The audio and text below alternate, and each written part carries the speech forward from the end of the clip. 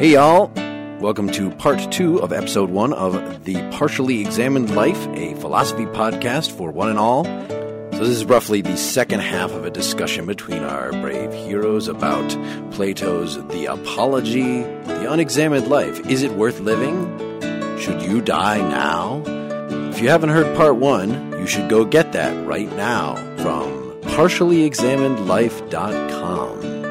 Unless, of course, you are the kind of person that likes jumping in the middle of a discussion when you have no idea what's going on and then maybe interjecting something random to try to be funny and everybody turns and looks at you and like, what? Who is this person? Oh, Jesus Christ. You know, obviously, living the examined life in the philosophical sense it's not going to make you saner. It's not going to get rid of your alcoholism. In fact, sometimes I felt wandering around the halls of the philosophy department there, I thought I was in an insane asylum sometimes. And then at the political level, obviously, it's not going to get rid of evil. In other words, there's little evidence that examination, you know, Germany had a great philosophical tradition. It was at its cultural heights right before the Nazis took over. I mean, that's sort of the preeminent example of that kind of disappointing relationship between intellectual life, let's say, and the political.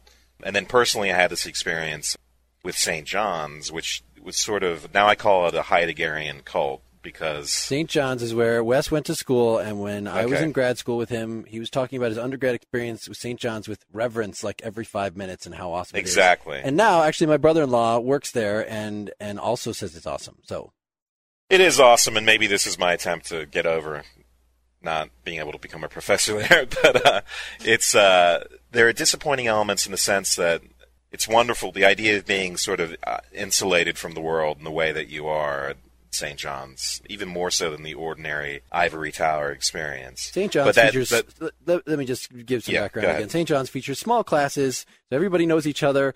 Everybody takes everything together. It's a great book-centered program, so it's, you really...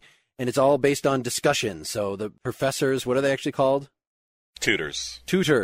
Kind of stay out of the way and, guide things when necessary, but really expect the participants to come up with discussion on the various readings and musical scores and other things that they go into on their own. And Wes thought this was far superior to anything that we were involved in when at the University of Texas as teaching assistants and such. That's a long time ago, man. So yeah, that kind of environment at St. John's. But the other element of it, the reason why I call it a Heideggerian cult, is because you treated every text with this mystical reverence. It was, and it was really not good in some ways. It was hard to be productive. It was hard to write about these things, or, when you had this sort of fear and trembling induced by awe about all of it. So, okay, I'm just going to say I count that as a name drop, by the way. What? Fear and trembling. Oh, okay, all right. Just say fear. Don't talk about Marty. Don't talk about Marty Fear that way. But I guess the disappointment comes when I go back and I talk to professors there now, and I think they say, "What are you doing?" "Oh, communications consultant," and you see this sort of look of disappointment and feel the disdain, and and then you see these. You know what? Fuck them. Yeah, I saw our former chair of the philosophy department in like Lowe's not too long ago. I mean, that guy had to buy paneling to fix his house, just like everybody. And I think the other part of it is the political part, which is St. John's is sort of the darling of the conservative educational movement, even though it's not like right-wingers are attracted to the school. But there's enough association, and I saw they had when my younger siblings went to St. John's as well, and when one of them was graduating, they had this right-winger give this ridiculous speech, and I thought, these people here are really clueless. This disengagement from the political is dangerous. So far from leading to better decisions, whether personally or politically, this idea of retreating can actually make it worse. So that's the overall point. So I feel strongly that I need to say something here about this, right? Yeah. So the first thing is, let's take note of the fact that Socrates was not working from any texts, right? So to some extent, and I totally agree with you, like I love there's a certain kind of guilty pleasure in revering a text that way. And that's something that's not Heideggerian in me, but it's Jewish, right? That there's this Jewish reverence for the text and hermeneutics and kind of the rabbinical poring over of the same words over and over again to kind of extract meaning out of it. That's You really want to say Maimonidean, don't you? I feel bad enough that I use the word rabbinic. It's almost Tolkien-esque. But his point is, right, it's about discourse. So there's a certain level at which what he's saying is the examined life is an interaction. It's an active dialogue with another person or with multiple people. And so in essence, this is a very strong political statement about a democratic engagement of people and individuals and ideas and so forth, and kind of a healthy, open debate and dialogue, right? So I think that's part of it. And I agree with you that reverence for the text can be, it's a fetish that can be fun, right? There are fetishes that are okay, but when it becomes imbued with a certain amount of value that then turns the people that do it into arrogant pricks, that's a problem. That's a big problem. Why is that a problem? I like arrogant pricks. Yeah, well, no, I'm just saying it's a problem. Arrogant pricks make the world go round. It's a problem when Wes goes back to campus and gets treated poorly. Let's put it that way. But or when I show up at UT and I'm an arrogant prick. I should say in defense of St. John's, at least at my brother-in-law who works there, that he's taking a sabbatical, and in his time off, he is a communication consultant with us at the same job that we have, that Wes has. So not all St. John's profs think that way. And this is the thing. So what happened to the fact that, Socrates was a soldier, right? I mean, there's this, right. And then you have later on, like the concept of, like, say, a Renaissance man, right? Somebody who can do a little bit of everything, who's able to engage in this kind of activity, but can also milk a cow and run a business and, I don't know, fortify a castle, right? I mean, there's something about positioning this kind of activity against other kinds of activity or to the exclusion of other kinds of activity that I just find inherently problematic. And that I can buy into an idea that this is an essential part of a fulfilling, full life, and that people who never take the time to engage another human being in order to have a dialogue about things, and then you can have the discussion about what sorts of things should you be dialoguing about. That's a whole nother level. But people who don't do that, I can say yes. If you have no productive, active engagement, about meaningful subject matter with other people, then there is something severely missing in your life. I would never say something as dramatic as it's not worth living, because I don't think that's fair. But I will go farther than that to say that I do like the idea of trying to fundamentally evaluate your basic assumptions about everything. So the people I taught philosophy at a community college a few times over the past few years. And then before that was a teaching assistant, and a lot of the people there. So they're for one class, even if it's a required class, they are engaging in this reflective behavior. But it's so clear that even if they're going through the motions and trying to argue some of this stuff, which was rare enough, but did happen, that the amount of people who would check their assumptions at the door, even if you can't ultimately do that, but just try to make some kind of fundamental. And this was an ethics class that I was teaching at the community college for the most part. So it was a matter of, okay, maybe I'll jump through some of these hoops and read some of these guys that you're asking me and maybe learn some new arguments for particular points, maybe even change my mind about some particular issue, though that was, again, very rare. The idea of fundamentally questioning any of your assumptions is just foreign to most folks. And I think it makes you, I'll say it makes you a better person to have done that at some point. Even if it's just pretend and we really can't fundamentally question a lot of, the very basic stuff that goes on in any meaningful way. And as soon as you leave the classroom, then, the reality of the assumptions that you have in you about what is reality and what is the good and all that kind of stuff just seeps back in. At least going through that pretend experience is hugely valuable, I would say, and makes you a much more interesting person to be around. And just to play devil's advocate here, we all know lots of clever people or brilliant people who, could we say they're better people for being brilliant? Sometimes they're worse people for that. I was going to say, let me make the argument in favor of my theory about engagement with other people too, right? I mean, I've had this experience, so I don't have kids, and Mark, you do, and Wes, I think you said you don't, right? Right. So there's a sense in which a lot of times you find people who have families or who have kids. The big deal, like management speak kind of cliches in the business world, is about work-life. It used to be called work-life balance. Right. And then they changed it to work-life effectiveness, because you don't want to balance work and life because you spend more time at work than you do in life if you subtract sleeping. So they didn't want to suggest that you just only spend 4 hours a day at work or whatever it was. But, there's... Which is the correct response, frankly. But. I used to kill myself for my job and just had no sense of perspective, right? And then I'd see people who had kids and it was like, this is a paycheck, blah, blah, blah. I've got these other things. And I always kind of sort of envied them and said, geez, there are people that really have a sense of what's important and perspective and all that. And you can kind of imagine the circumstance of, like, when you have a family, to some extent, you're kind of forced into this dialogic relationship with this other human being that forces you to examine things. And what I mean by that is, you may think that your children are going to turn out a certain way, and you may try to shape and educate and train them, but they're going to teach you things that you didn't, and make you see the world in a way you didn't think you would. And then more importantly, when they get older, they're going to challenge a lot of the things that, that every parent of a standard heterosexual monogamous relationship that has a child who's gay has to ask themselves some tough questions, right?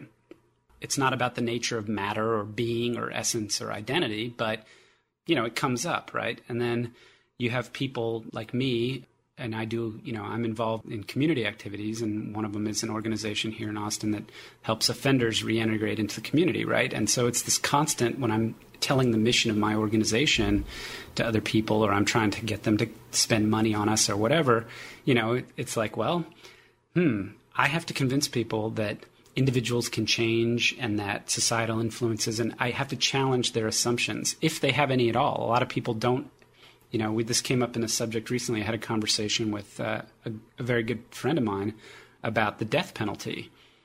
And he was like, well, I guess I'm kind of for it, but I don't really think about it every day. It doesn't affect my life, right? It's not something that's present in my life. But in kind of my context now, this is a really central theme, like virtue, is for, and that sort of thing. And so it's important for me to get people to examine their assumptions about that particular thing. And, his what I kind of learned was he was open to the idea. He's somebody who I consider to be very reflective, but, it's not something that came up every day. He wasn't devoting energy every day to kind of examining that particular thing.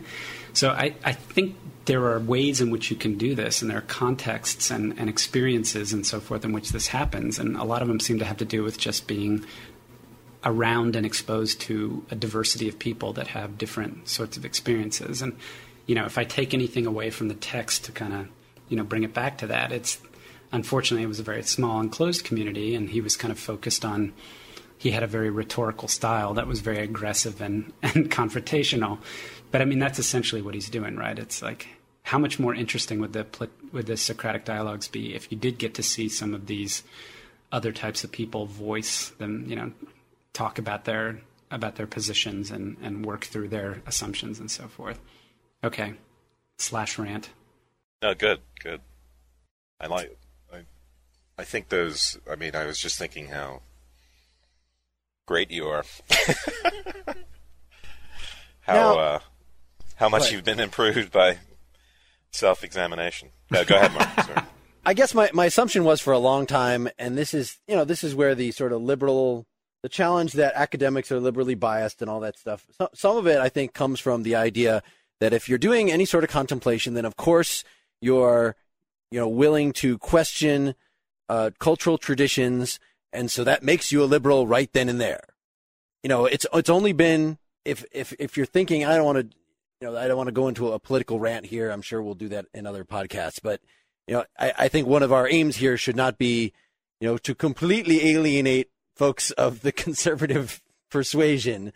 But it at least, was my experience to a certain point that sort of anybody who I considered a thinker at all would, be fundamentally liberal in some basic ways. It doesn't mean on every issue or anything. But then, hey, you run across somebody who's like, a guy in the undergrad philosophy department who's an Orthodox Jew, and he's extremely reflective and extremely, does all the same sorts of self-reflection and aggressive social evaluating of fundamental assumptions, but yet, seems to have, I guess to put it unkindly, the way I put it when I was, thinking of this particular case, that he had the answers already spelled out in advance to a lot of stuff. I guess I feel charitable of now to say that I think there are some very conservative people or people who end up going, with the traditional mores, maybe not for the same reasons, or maybe that's because the traditional folks don't often give reasons for that most people buy them, but end up in a very conservative position, yet are very thoughtful and at least try to the same extent that I do to question these fundamental assumptions. They just find that logically it leads them back to where they were. Yeah, I think just to give the flip side of that is I wonder how many people even of my political persuasion are really that reflective about it. I think for those people who, for instance, let's say agree that gay marriage should be legal or sure, go with that. Share other political views that I have. I think, I doubt that many of them have really thought about it. That's its own dogma. And then, here's another story. When I went to some protests against the Iraq War right before it happened in 2003, and I honestly felt uncomfortable because I felt uncomfortable with the simplistic slogans on signs. I think there was a feeling of holier than thou-ness among people. So my general experience is that even for liberals, it's not. I don't think often there's a lot of dogma and positions aren't necessarily thought through. And the other, yeah, go ahead. I guess what I'm hearing you saying is that kind of a combination of the two of you is that whatever your political persuasion, you kind of have our kind of feeling as a group here is that you have to be willing to ask the question of anything. Like if there are certain areas that are off limits, that's problematic. Right. Even if you end up coming back to those positions, that's okay. But at some point in time, you have to at least be willing to call those into question if you're going to go through the process. Sure. Like, just to throw out an example that we're not going to talk about, in the concept of human rights, philosophically is actually a really shaky, where do these rights come from? How are they written in the universe? Where does it, it's something that begs to be discussed philosophically. And I have no problem pursuing, I'm not saying that we shouldn't pursue a political course that agrees with a lot of, what people make as human rights claims, but to really find out whether human rights are going to apply in a specific case or not, you'd have to be much more self-reflective about the fundamental concept of what they are. Yeah, and I think you may not find any real foundation there. So at bottom, it may just be, I think especially with regard to political and moral values, you have basic foundational premises there that you believe and you can't justify them. You just have to be willing to fight for them. But I think in the case of more complex decisions, so for instance, when I was in Maine building wooden boats, and it was kind of a hippie commune that I was living at, and despite being very liberal, I always felt this sort of instinct to be devil's advocate, because I felt people were very unreflective, and I also felt like you would get in big trouble if you questioned the dogma. So I remember, for instance, and I felt very conflicted about the Iraq War, because it was something I had kept track of Iraq, since the 1992 war, and I knew that sanctions had had a terrible effect, and I thought, well, maybe it is better to get rid of Hussein. Maybe, in the end, I ended up opposing it and going to protests, but when I brought up that point, of course, it was taboo, and I was quickly associated with, you're all about the Iraq War now. And at the rally, when Wes jumped on stage and started screaming to the 4,000 people, "Support our troops!"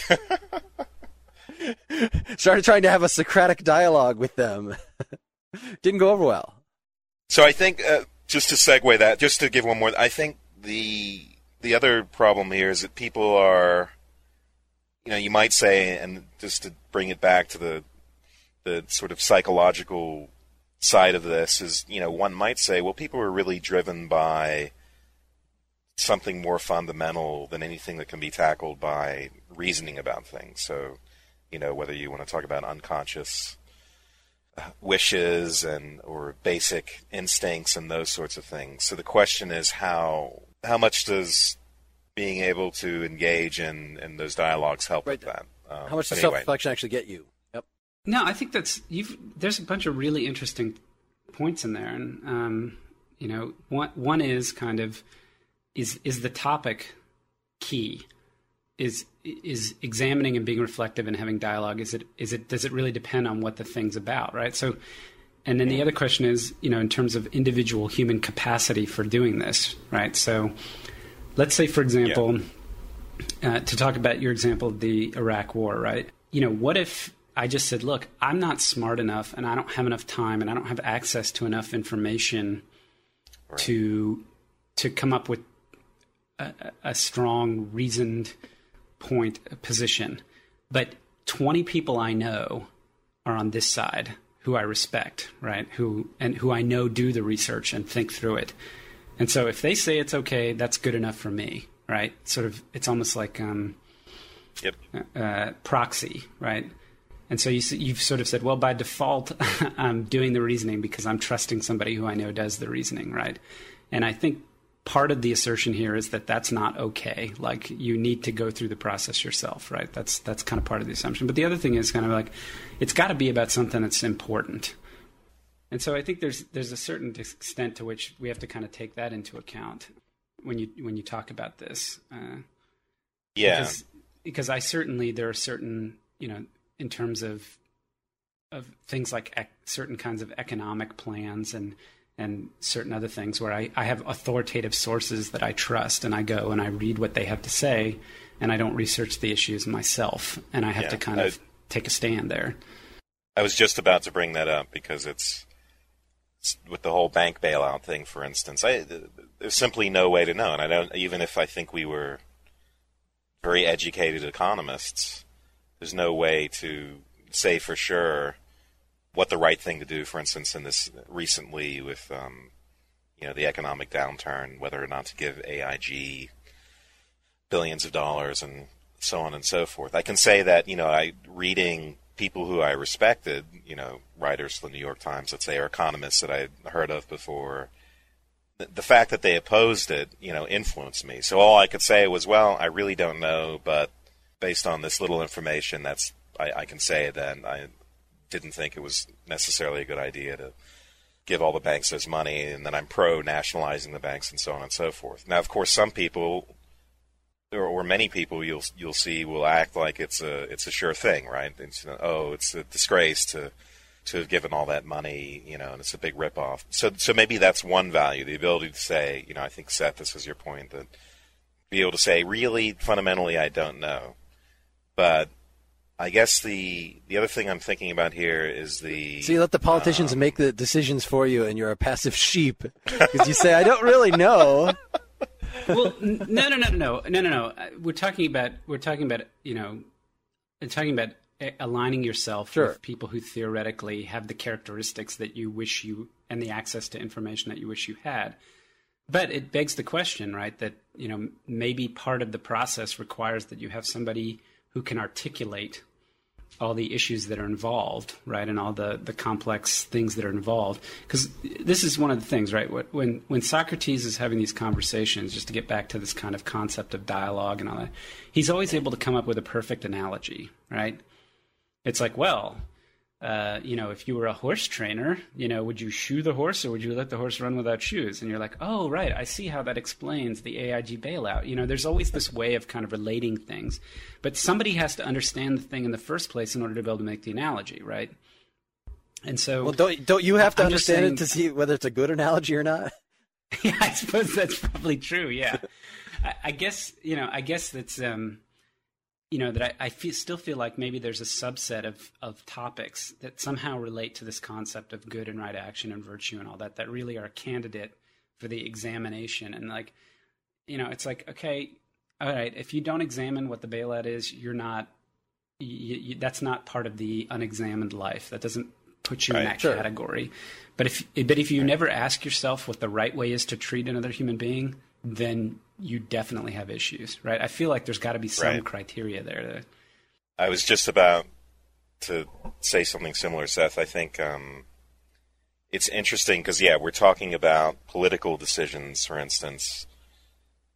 When, Socrates himself said, well, I don't have anything to do with politics, and I don't have anything to do with the natural sciences, let's say. And those are areas where the data has to come from outside oneself, and there's always the question of the reliability, whether it's of the people you trust or, in a way, and it's something we can never be certain about. Whereas, again, for Socrates, it's the armchair element. It's this idea that you have immediate access to one's own psyche, and you can be reflective, and that there's information there about, that purely by reflecting you can address the question of what it means to be a good human being.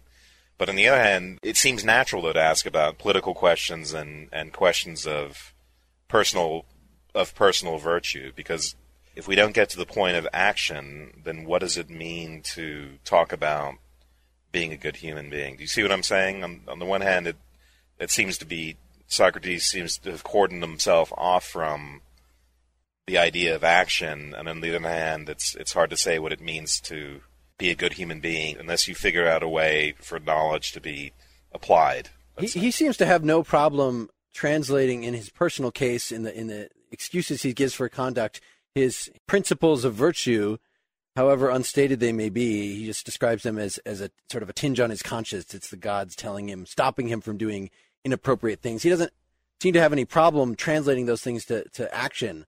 Whether you can say that stems out of his philosophy, I think that's the implication, is that, it's not just that he's this special, touched by an angel, touched by the oracle into doing the right thing, that it's because of his contemplation that he has this conscience that is pulling at him and telling him what to not do in any case.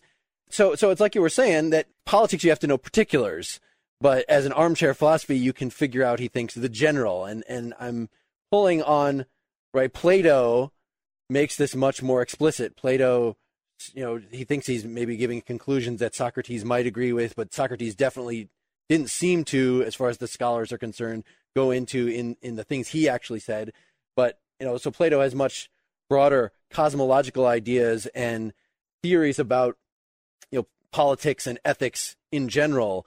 These because it's all a matter that it's not just that we have access to our own thoughts and our, to reflect upon our own emotions, that we have access to these universals that we can figure out, the ideal of something. So the ideal for action is something we can all sit back and contemplate. And if we contemplate closely enough, and in this, the dialogue element doesn't even seem to have to be present in this sort of view.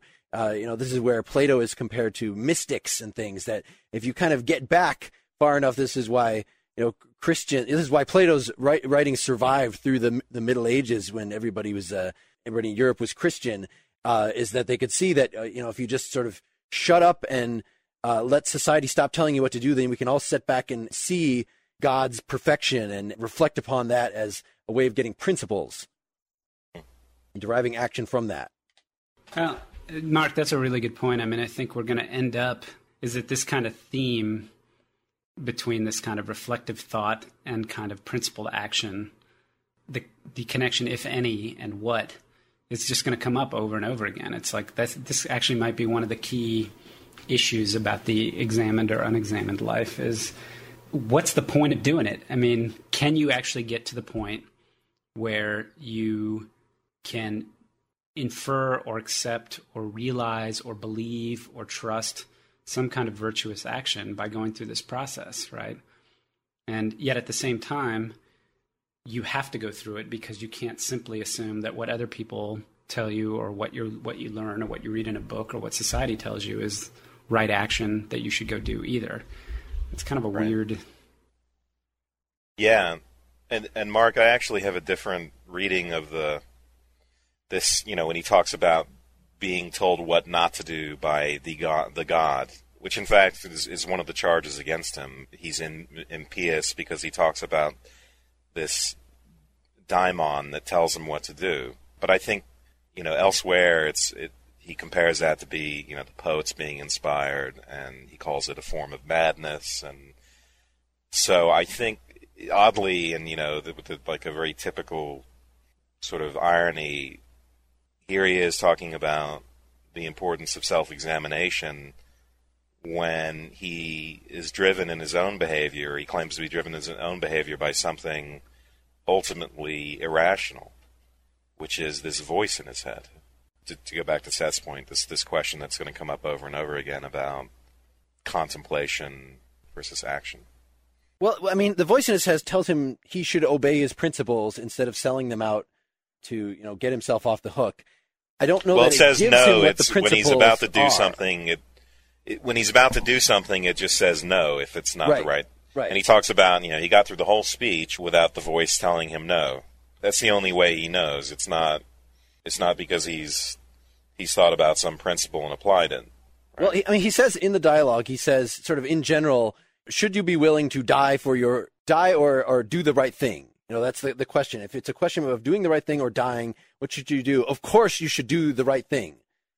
So right there, what I take this is going along with some principle he's come up with, which I guess I don't see, if he's come across this abstract principle, for instance, that the unexamined life is not worth living, right? So that he needs to do philosophy. It's not just a personal urge that he should, because he definitely thinks everybody else should be doing this. So I would say he holds this as a principle. Even if he says he doesn't know anything, this is one of the principles he holds. And this is where I'm sure I will make this point in many a discussion, where ethics goes astray, really, in being ethics at all. Like, do you need principles in order to do the right thing at all? I mean, you might want to not call it the right thing, but it seems pretty clearly the arrogance that philosophers have that, like, well, unless you've gone through the philosophical, I'm getting into the philosopher's voice. Sounds like comic book guy's voice. Unless you've done the philosophical life, then, you don't know your ass from the hole in the ground, and so you're not going to be doing the right thing. There's a conceit there when actually being too contemplative maybe gets you attracted to these abstract principles that make you do very stupid things. So I would say, from the modern perspective, what he is doing here in choosing to make himself a martyr is really stupid. What he's doing here in neglecting his family is really obviously wrong. Like, these are things, like, you don't have to be, if I'm a good family man, that is not because I have the principles of family. I believe in the principles of family. No, it's just because I am not an asshole. It's because I love my family. It's not, why do you need a principle there at all? Okay. Yeah. I'm trying to decide between just laughing hysterically and trying to put some sort of context sort of graphs around this. But are you gonna? You're about to do a defense? You can call me full of shit. That's okay. No, quite the opposite. I mean, I think what you're saying is you have it's almost like you could say, look, Plato does not have the capacity for love, and you do, and that's really kind of the fatal flaw. But I think what I realize is that the three of us are struggling against. So let me ask you this: in your experience with people who were not in academia or not in philosophical academia or what have you, they have no concept of the arrogance of philosophers and the arrogance of sort of academic philosophers like we do. I feel like we're all carrying around this rage and we're just spewing against Socrates in this time because he represents every department chair or professor who gave us a B, or whatever, because he's exhibiting this kind of, he exhibits the arrogance of the intellectual that you might say is nowadays. But, the truth is, everybody who knows me, that I came in contact with in kind of a standard business sense, when I tell them I study philosophy, they're all like, ooh, yeah, I took a philosophy class, when I was a freshman. It was really hard, right? They have this kind of reverence for the activity, but they feel like they aren't up to it, or I had to learn a trade and I had to learn something practical because I had to make money.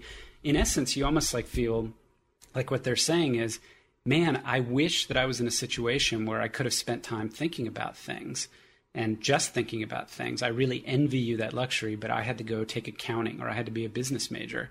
And that's kind of what gets back to this whole thing about, oh, well, gee, it's lucky that the Athenians had slaves and there was this privileged class and all that, was that you had the luxury to do that. And so there's kind of the sense in which you say, like, can we abstract this concept and generalize it to say that it is good for everybody to go through this process, at least a little bit, sometime here and there, and doses and what have you, or devote ourselves to creating robot slaves so we can be in that position. Yeah. Well, I have a confession to go ahead. Sorry. No, I was just. You haven't finished your.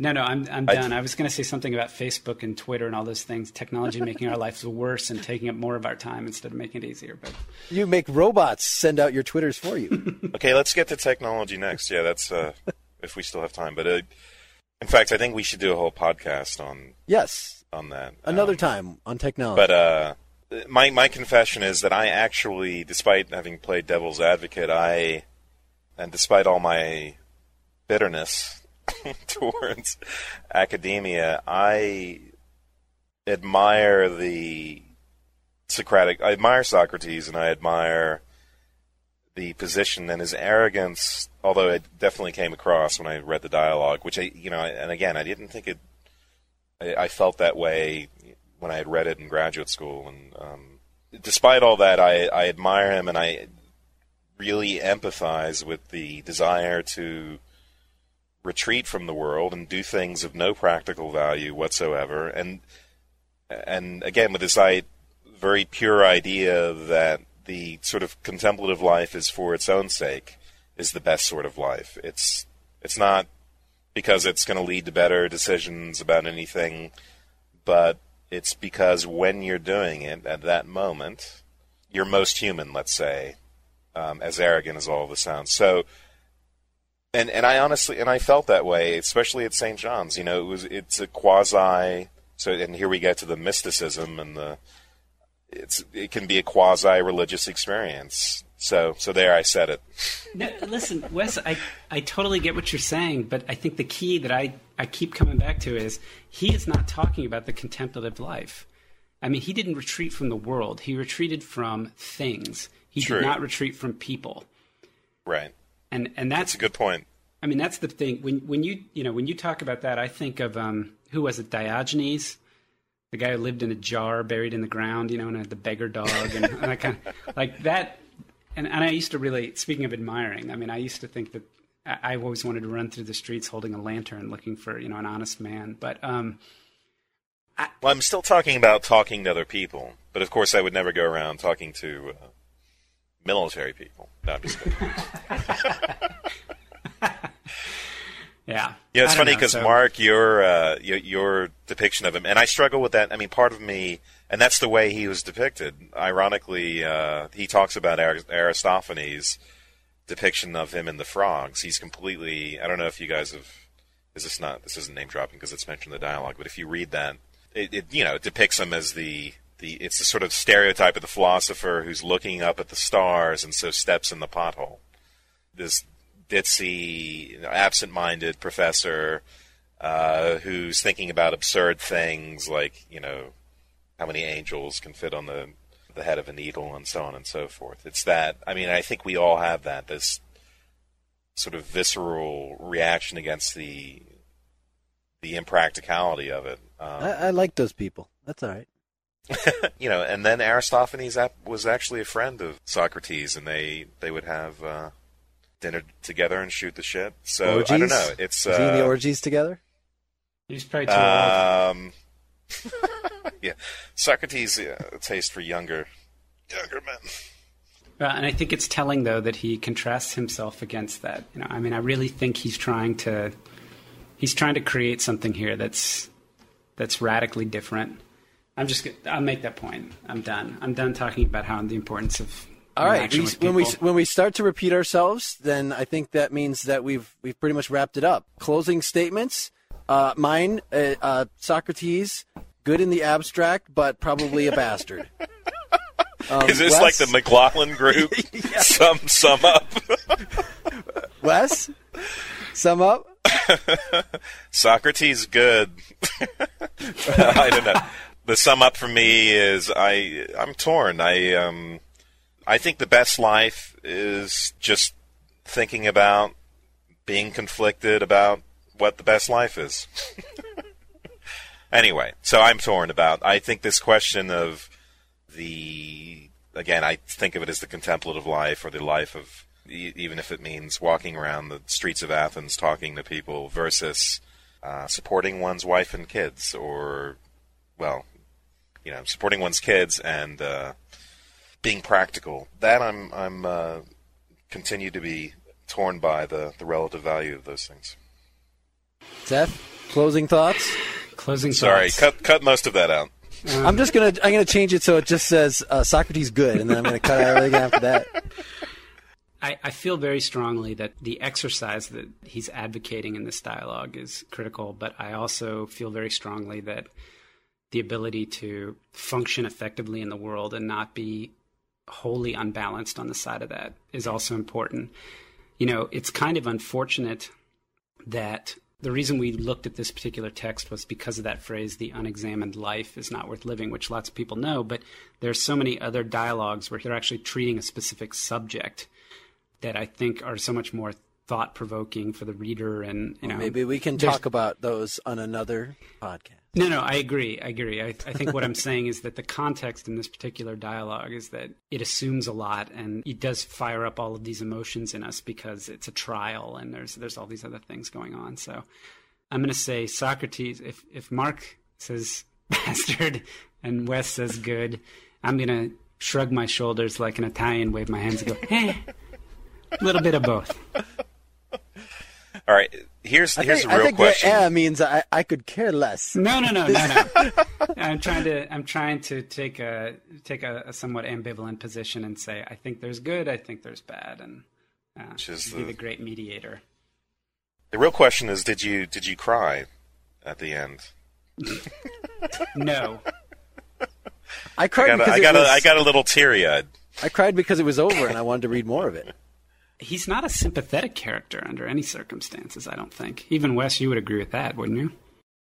Yeah, I felt that. I didn't think he was very sympathetic, but there's something, and Plato took this to heart and took it as a evidence of some of the deficiencies of democracy. But there's something sad about the putting to death of the gadfly, because in a way, of course, it's symbolic of the putting to death of one's own doubts and clinging to the state-sanctioned gods. So I don't know why there's an emotional element for me there, but that there's definitely a feeling of melancholy as well.